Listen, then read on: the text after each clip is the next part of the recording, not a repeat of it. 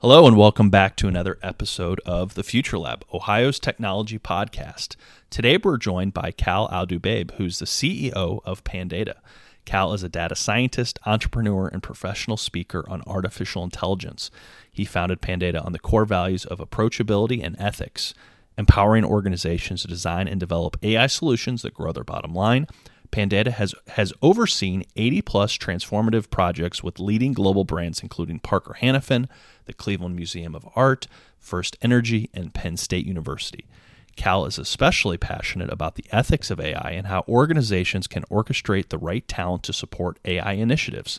Cal has been recognized as a notable immigrant entrepreneur, Crain's Cleveland 20 in their 20s, and a two-time Cleveland Smart 50 recipient.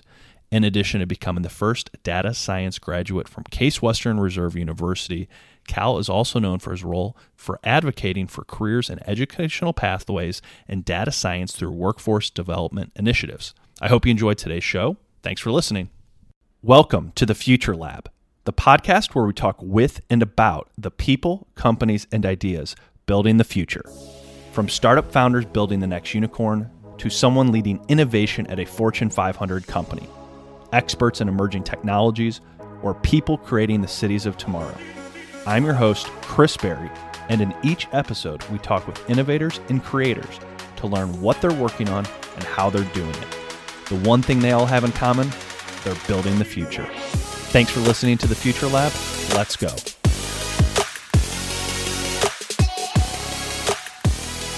Hey, Cal, welcome to the show. Thanks for being here. I'm really looking forward to this conversation.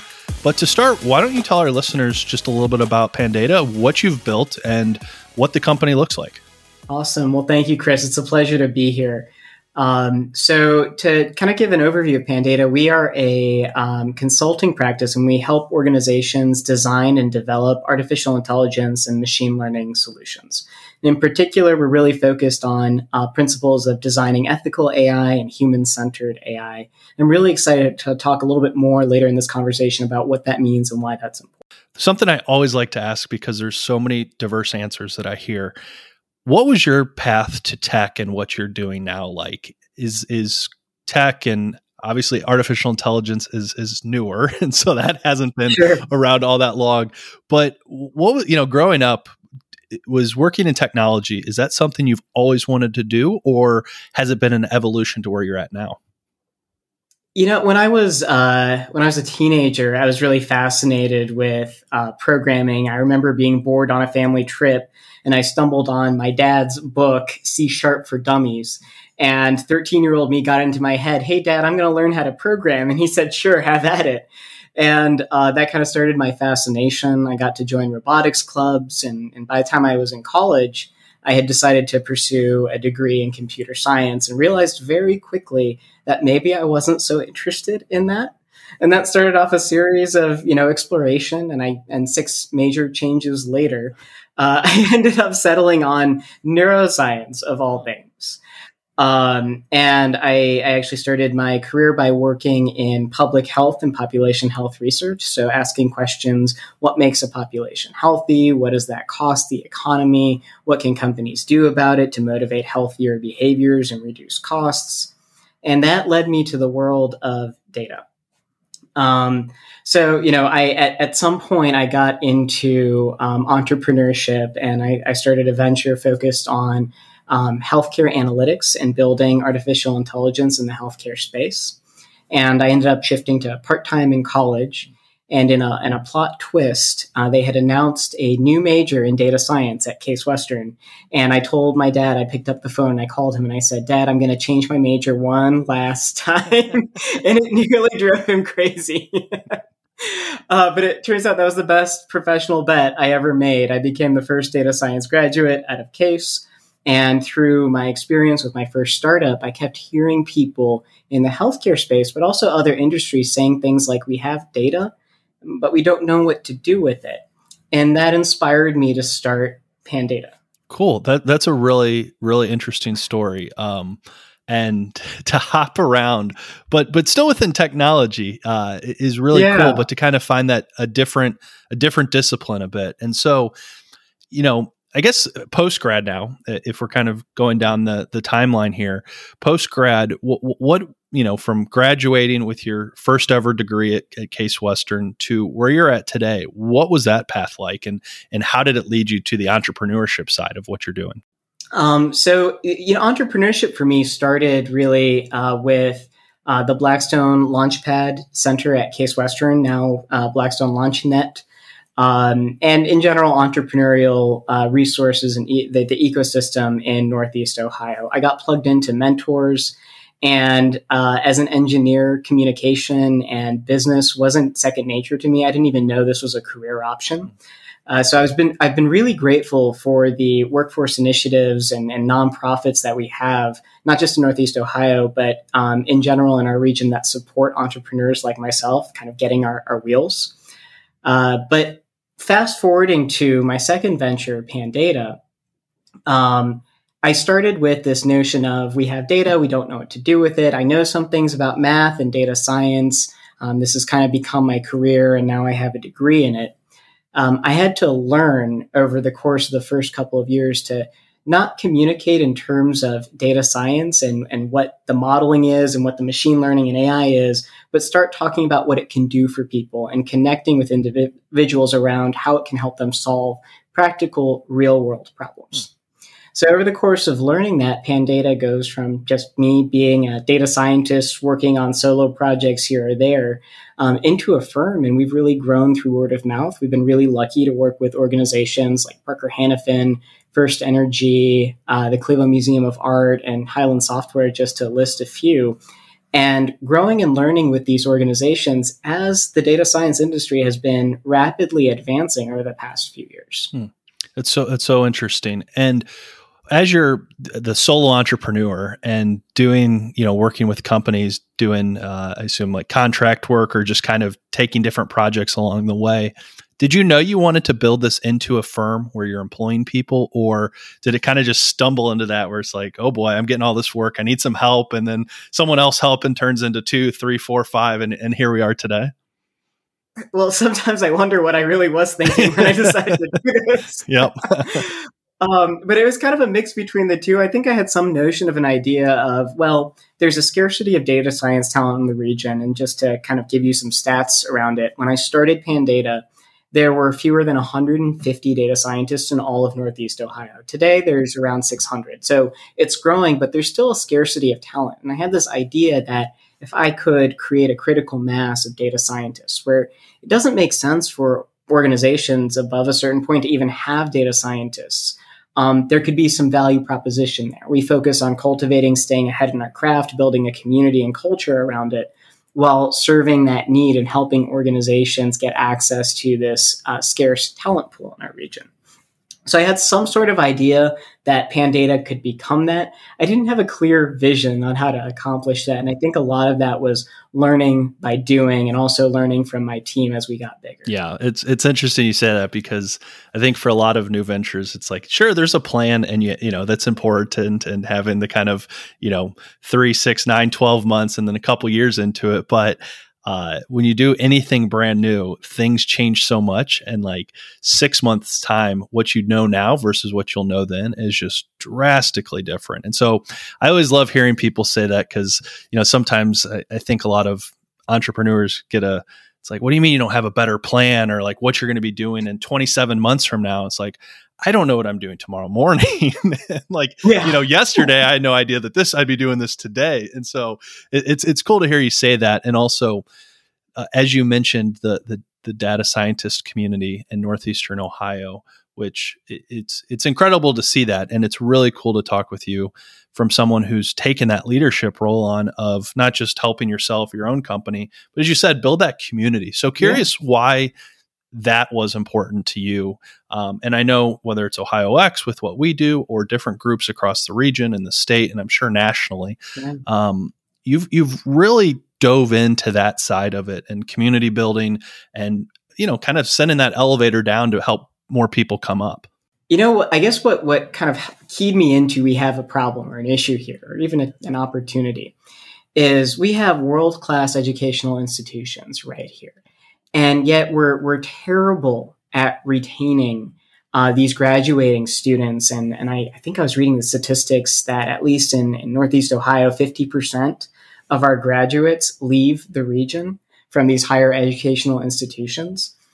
There's a critical mass of data scientists in large urban centers. And when you think of, the coasts, I think over 80%, last time I checked, of data scientists in the US are either in one of the two coastal regions.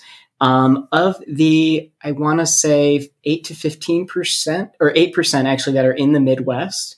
Most of them are concentrated in Chicago. Yeah. And that leaves the rest of these regions with breadcrumbs. But if we're going to say artificial intelligence and machine learning and data-driven technology is critical to competitive advantage of organizations based here, headquartered here, then we need to have some sort of a way of cultivating this talent here, retaining this talent here. And we can only do that by building the right community around it and making it attractive for data scientists to even want to be here. I couldn't agree more, and I think that's completely spot on. And I loved how you mentioned the education centers, and we have such this rich pipeline of talent, and it's important to keep that talent home because a lot of people leave first job out of college or go away for school and don't necessarily come back. And I think what we've seen in the past year or so is so many of those people eventually want to, but it can be difficult when you might not just be looking for one good career, you might be looking for two because there's spouses and partners involved, and it's difficult. And so it's really, really fun to watch what you all are doing in your field. And so a couple more questions before we kind of dive into the second half of the show.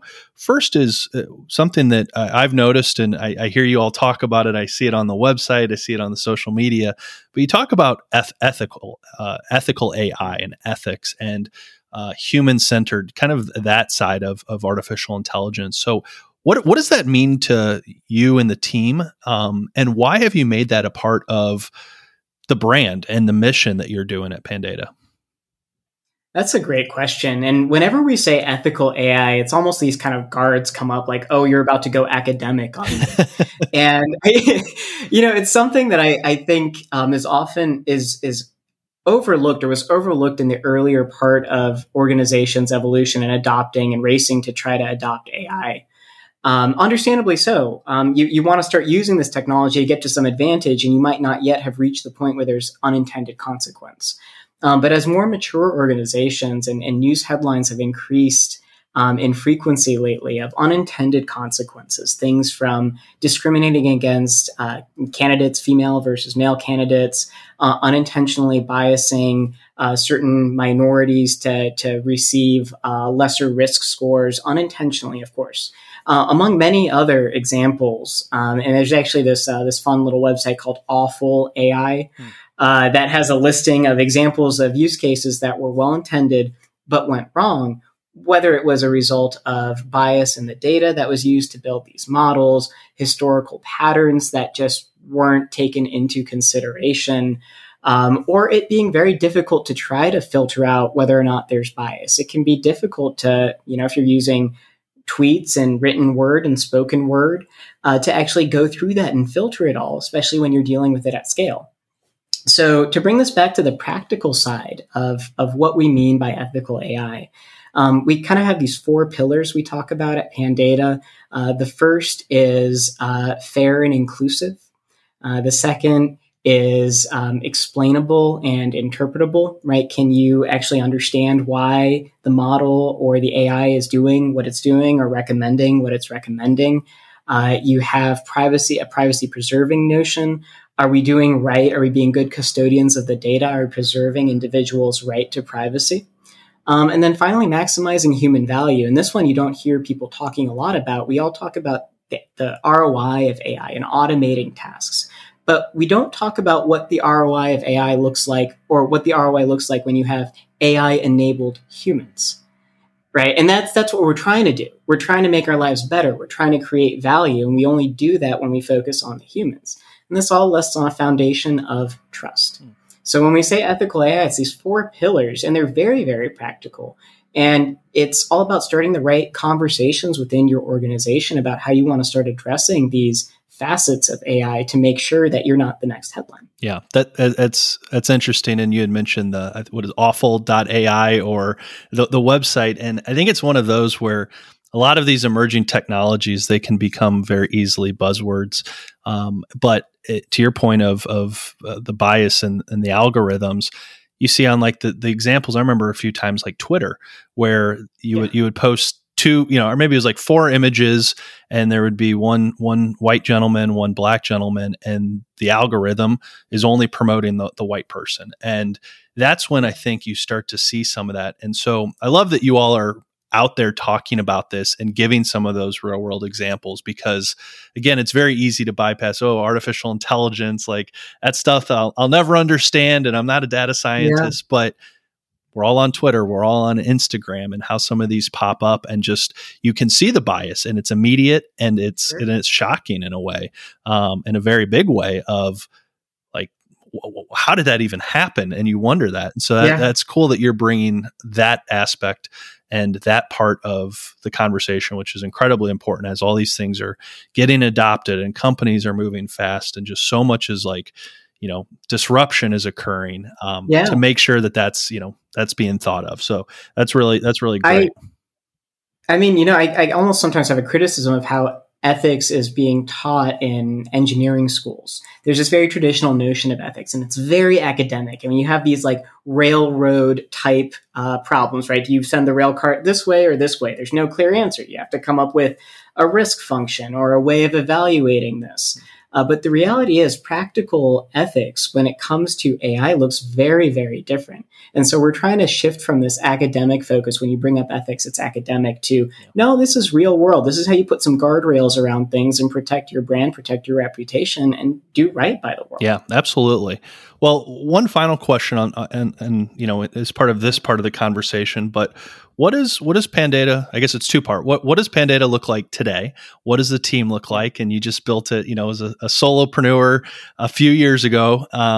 So what does it look like today? And then what does the future? What does the next year, 2 years, 5 years look like for the company? So I would say Pandata has really become a firm 3 years ago. That's when we had a critical mass of team, and the core individuals that are a part of Pandata then are now a big part of our leadership today. We have a full-time team of 10. We're growing rapidly. We had, I want to say, 6 to 7 full-time by the end of 2019, and now we're at 10. We partner with a lot of boot camps, in particular 2U boot camp. We have a lot of successful grads who are second careers. So they come from backgrounds in manufacturing, anthropology, neuroscience, law even, and they've decided to enter the world of data science. And we find that these folks have rich backgrounds. And this ties directly into our talent model. We never hire data scientists. We hire junior data scientists. We cultivate them up within our organization, and we're beating national statistics on retention now. So I'm really excited. We have a diversity of perspectives, a diversity of individuals, and we work with organizations to solve complex problems by either adopting or building the right machine learning and AI solutions. As for the future, we've really been focused so far on this region, Northeast Ohio. We've been attending conferences, going to meetups, sharing the message, and helping organizations understand how they can adopt AI. And in more particular, ethical human-centered AI. We're now taking our values and our mission, and we're investing aggressively in participating in national conferences that are leading in the space, like Open Data Science, for example, and the Marketing Artificial Intelligence Conference that actually is hosted right here in our backyard. And we're looking to start working with organizations outside of our region as well, and really show them that we have some strong, viable data science talent that can help them solve some of their most vexing problems. Well, very cool. Like I've said a couple times now, and it's AI. It's something that increasingly you see the races between cities and regions and states as they look to adopt it, and then countries, and just the competitiveness of the tech world and these like tech Cold War or whatever out there of countries and who's adopting it faster. So Sure. To have a company like yours and leadership like yours in Ohio and Cleveland is really, really, really cool, Cal. So thanks for all you're doing. And then let's go to the second half of the show where 4 quick questions. The answers don't have to be quick, but hopefully a little fun. And so question 1 is, what is a challenge you're working to solve? So this could be something big and massive, or it could be something smaller that you're just experiencing as the CEO of your company. I'm going to tackle this in 2 parts and 2 real quick hits. One is a coherent framework to practice ethical data science, not just for ourselves. We have some ideas, we have some notions around it, we have some best practices, but we really want to get this down pat into a checklist, into a playbook that we can use consistently ourselves, but it can also share with other organizations to adopt and start getting to the business of practicing ethical data science. And then the second thing is directly related to it, but it's the challenge of how do we continue cultivating data science talent within our region? How do we solve the pipeline? How do we build from within and not constantly try to feel like we have to attract and pull from the coasts? Yeah, that second one specifically, I know, is a similar passion of mine and a lot of others. And so, and we have all the right ingredients right here we in do. our backyard. Absolutely. And that's, I think, what's fun. And it's been so great to see over the past 12 months or so, and kind of even, less. And it's a lot of these are, the classic kind of line of like, oh, these are overnight success stories, like 5 years in the making. But we have the institutions, and we're seeing some really big investments from coordinated leadership, where you're getting a couple of the big institutions in town that are coming together and working together.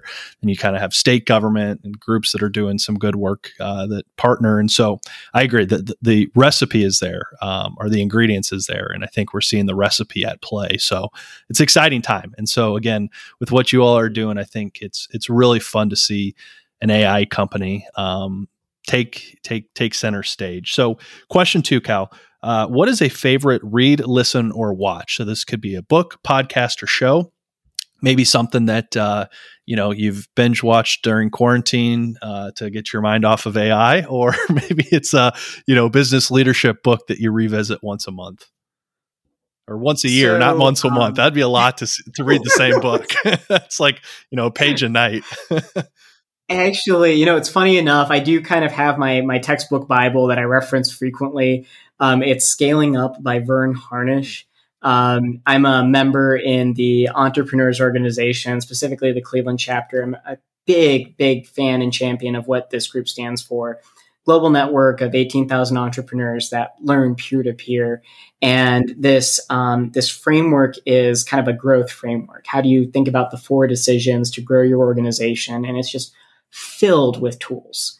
Whether you use one or all of them, I've managed over the years to build Pandata's strategy and vision and turn us into a culture-first organization by following some of these frameworks. Nice. That's a good one. I'll have to check that one out. Third question is, what is one problem you'd solve or a business you'd start if funding was no issue? And so we're thinking big here, where you get $100 million seed round, you have all the experts you need, you have the R&D that you need, you have access to anything, you get $100 million. What are you going to tackle? That's I think that's a part 2 to the problem we're trying to solve today. Yep. Today we're focused on frameworks and best practice. Tomorrow, if money and funding was no issue, what I'd love to see happen is actually building ethics first AI and machine learning tools and building blocks, things that you can validate and vet and trust, instead of having to shift the burden onto organizations to figure it out. How can we create a starting set of ingredients that can be used and trusted without needing to fear unintended consequence? I think that would be something very, very welcomed and timely with all the things happening in the world at the moment. Indeed. So question 4, what's your favorite place in Ohio? So you have, say friends or relatives coming into town, coming into state, first time, and you get to take them anywhere. Where are you spending a day at? This is easy. The Cleveland Museum of Art, hands down, favorite location, world-class art, beautiful building, and they have fun events. So, and it's free. Oh, cool. It's completely free, which is incredible. It's actually rated the second best art museum in the country, and it's a little gem that most people don't know we have right here. Yeah, Cleveland, it's the Cleveland Museum of Art, and then isn't the theater district also like a top 3 or 4 theater district in the country? Yeah, right after Broadway. Cool. Very nice. Well, as the weather's getting warmer, we're starting to open back up. Hopefully all these things are on a lot of people's list to do, because tremendous assets to the city and the region. So, Cal, this has been great. Thank you so much for sharing your story, what you've been building, what you're doing. Anything we didn't cover that you want to mention or get out there or share with the audience? I so appreciate the time, Chris, and a challenge to everyone who's listening. Oftentimes we hear AI and it goes over our head. No, that's not me and not my organization. But one way or another, whether you're building it or using software tools that have AI in it, AI affects you.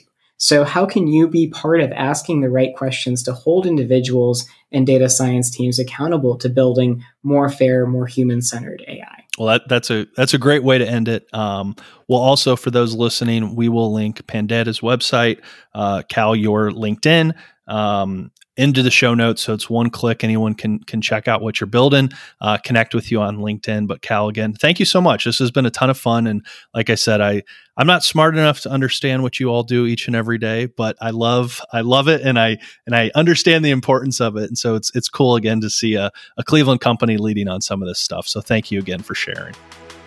My pleasure. Thank you, Chris, for the time.